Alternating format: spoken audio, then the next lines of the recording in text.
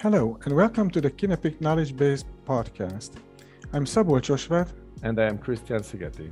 We are the CEOs and co-founders here at Kinepict, and every month we are going to be welcoming guests from within lots of different aspects of medicine to talk with us about best practices and new innovations in the industry. Today we are welcoming Dr. János Kiss from Kinepict, who is a CSO. Hello, János, and welcome. Hello, thank you for the opportunity. Today, I would like to talk about our work at Kinepict. As a Chief Scientific Officer, my responsibility is to organize the preclinical and clinical research. And in this aspect, we have to, of course, set up a good collaborative network to conduct our research. And today, I would like to focus on the clinical aspects rather than the preclinical. I would like to tell you the major achievements we can show up with these collaborations. In what countries does Kinepict have collaborations? Well, actually, as a Hungarian company, we have started from Hungary, and we have, of course, set up some sites in Hungary first. But after that, we try to reach other partners in the DACH region, the Germany, Austria, and Switzerland. And our first sites were set up there. So actually, at the moment, we have 5 collaborative sites in Germany and 2 in Austria. But also, we would like to extend our network to other parts of Europe and after probably beyond Europe. So we have set up recently a collaboration with an Italian group, and we are negotiating with other partners from the United Kingdom, also from Denmark. So we hope that we can extend our research and collaborative network soon. This sounds like quite several sites. So what is the common ground and what is the scope of all these collaborations? Well, actually, the most important was that all these partners were interested in our new technology. So most of the partners were identified during meetings, conferences, and it was a pleasure to meet them there personally. And then they came to us to discuss the potential opportunities, the benefits, potential benefits of our technology. So a common motive, I would say, that all of these partners were interested in our technology, and they were open-minded, and they were ready to find or try new ways of collaboration or research in this respect. So why do you think they find interesting this technology? Well, actually, I think that our technology provides probably a response to unmet medical needs in the field of radiology and vascular surgery. There are some special needs for the doctors and the patients, which are very characteristic, like the reduction of the radiation dose, which is a very important motive. In general, the dose management in radiology, which means that if we can reduce the radiation dose or the contrast agent, the amount of the contrast agent used, it might be very beneficial for the patients, and in the case of the radiation, also for the medical staff. So they recognized immediately, based on our results, which we have published previously, that our technology has the potential to respond to these needs. And I think that was the basis of the initiation of these collaborations. Actually, I would like to tell you a few words about the ways how we can collaborate with our partners. Actually, we have developed 2 types of interactions or collaborations. The one we call is reference lab. Actually, the reference lab is not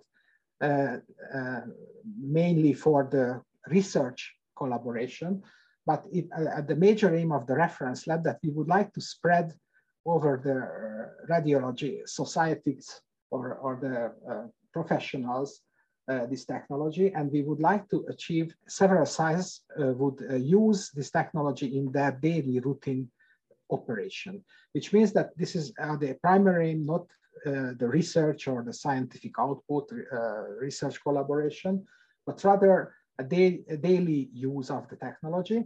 And we hope that we can get immediate feedback from these users on the positive and negative sides of the technology. We can further develop this technology. And also, as we call them, reference labs, in the future, we hope that they will provide an opportunity for other potential customers to get information or some reference on the operation of this technology. Thereby, they can judge whether they need this technology. So that is the reference lab program, I would say. And our aim was to set up reference labs in every major countries, like in Germany, Austria, and also we would like to extend this program for other countries like the United Kingdom, as I mentioned, major European countries like France, Spain, Italy, Germany, and also Poland, probably. And after that, of course, we can go to the United States as well. So that's also a possibility. The other type of interaction, I would say, is the scientific collaboration, where we try to find partners who have some scientific question, an interesting medical problem, and they believe that probably this problem can be addressed or can be solved by our technology.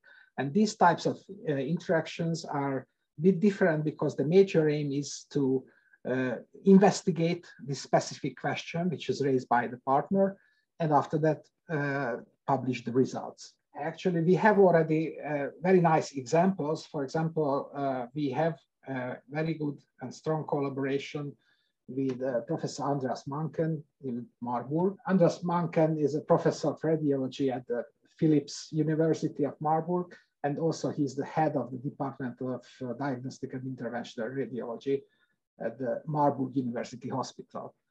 And from the beginning, they were interested in the special use of our technology, digital variance angiography, or just short DVA, in some special cases, like, for example, in patients with metal implants.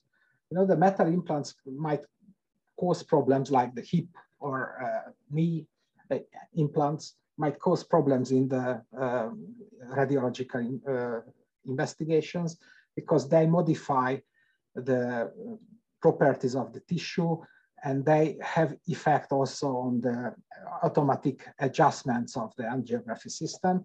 Therefore, usually under these conditions, unnecessary high radiation might be used for the patients, for the study of the patients, for investigating, examining the patients. And our paper, we have already published 2 papers with this group. But the first paper was very interesting because it showed that if we use digital variance angiography in patients with metal implant, we have the opportunity, because we have a very substantial quality reserve, so we have the opportunity to somehow reduce the radiation in these patients when we investigate these patients. I believe that we will continue this very fruitful collaboration with further clinical studies to substantiate this claim. Another very nice example of Professor Thomas Vogel in Frankfurt, who is the director of the Institute for Diagnostic and Interventional Radiology at the University Hospital Frankfurt. And also he's a professor at the Johann Wolfgang Goethe University. So he's a very well-known KOL, and we were very happy to initiate collaboration with him. He's a great expert, and one of his special interests is in the embolization settings, like prostatic artery embolization or transarterial chemoembolization of liver tumors. And we have initiated a very fruitful collaboration also with them. We have just recently submitted a paper on the prostatic artery embolization and the use of our technology in this clinical setting. And we have very promising results, and we hope that this technology, the DVA technology, will really help the work of the physicians, interventional radiologists who work in this field. So how can the DVA technology help the embolization interventions? So actually, one is that, the basic advantage of the DVA technology is that it can provide a much higher quality image than the DSA technology from the same rows unsubtracted series. So it means that we have improved image quality, which means that we have a kind of, we call it quality reserve, and this quality reserve can be converted to dose management, which means that we can reduce the radiation dose, or also we can reduce the amount of the contrast agents. So far, we have verified existence of this quality reserve, and in the subsequent and ongoing clinical studies, we try to define the degree of the reduction, how much reduction we can achieve using this technology. So this is one possibility. What are the major fields where the technology can bring new value? In the embolization settings, it is very important to see how successful was the intervention, which means that when you, at the operating table, you have to know during the intervention whether you achieved your aim or you have to work further, because if it's possible, it would be good to reduce the number of the sessions which are necessary. It is typical that, for example, in this liver arterial chemoembolization, that patients have to return to the site several times and they receive repeated treatments. But of course, it is good if you somehow can reduce the number of the treatments and you can enhance the efficacy of the treatments. And for this purpose, we have developed a very effective tool. We believe this is a very effective tool, the so-called color-coded DVA technology, which might be very useful to judge the efficacy of the intervention. In this, I wouldn't go now into the technical details, but the most important is that we believe that this technology might be a very good decision supportive tool for the interventional radiologist to decide on the quality and efficacy of the treatment. And now, this is a whole big subject in itself. This could be the subject of another podcast, the color-coded DVA. But so there's a quite large number of interventions done in the lower limb. How does DVA provide value for these? How could you test this in the reference sites? I would like to emphasize that, yes, we have started our work in Hungary, as I mentioned at the beginning of the podcast. And our first and probably most important scientific advisor, Professor Péter Sótonyi, who is the chair of the vascular and endovascular department of vascular and endovascular surgery at the Semmelweis University. He gave us very, very useful advices concerning this technology and the potential benefits of this technology.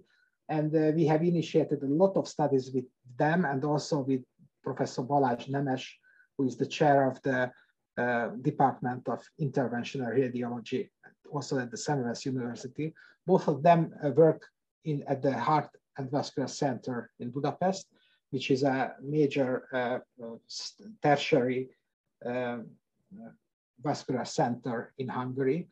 And they gave us a lot of good ideas and advice how to continue the development and also how we can use this technology in peripheral artery disease patients. And one direction was that we have initiated studies on the potential reduction of the radiation dose in peripheral artery disease patients. And we found that our technology provides an opportunity for at least 70% reduction without compromising the image quality of the angiograms. And actually, they have already started to use this technology, especially in carbon dioxide assisted angiography and interventions, because in that case, our technology has major advantages, a much better image quality and a lower radiation dose because of the lower frequency, which is required for generating good quality images in these carbon dioxide assisted angiography. And during these studies, we have observed that we have, and the technology has a special advantage at the lower parts of the lower limb, especially in the crural and talocrural region, because DVA is able to visualize the small vessels much better than DSA technology. Therefore, the interventional radiologist can make much better the therapeutic decisions, where to intervene and what to do with the specific lesion. One of the major advantages of DVA is that it can enhance the safety and efficacy of the below the knee interventions, which is very important because usually when you would like to prevent major complications of the peripheral artery disease like amputation of the lower limb, these regions are first affected, and therefore these are critically important for the limb saving interventions. And in this respect, DVA performs perfectly. And as I mentioned, this technology is already used in the daily routine at the Heart and Vascular Center. And they use it for the patient's diagnostic and also for the therapeutic interventional procedures and the vascular procedures. As you saw from these, what I told you, for us, it's very important to develop collaborative research network because it is very important for us that this technology should be validated in more and more diagnostic fields or more and more indications. And therefore, we are constantly looking for newer partners. We are looking for partners in the field of, for example, neuroradiology, because we are also interested in these applications, and also in any other potential use of the DVA technology. I would like to tell you that we are open for collaborative ideas. We welcome these potential inquiries. Thank you to all our listeners for joining us today. And a big thank you to János from Kinepict for sharing your insight and wisdom with us. If anyone has any questions, throw or comment about the things we have discussed in today's podcast, be sure to get in touch with us. Looking forward to catching you all next time when we welcome another inspiration guest to the Kinepict Knowledge Based Podcast. Hello. Bye. Bye-bye. Bye. Bye.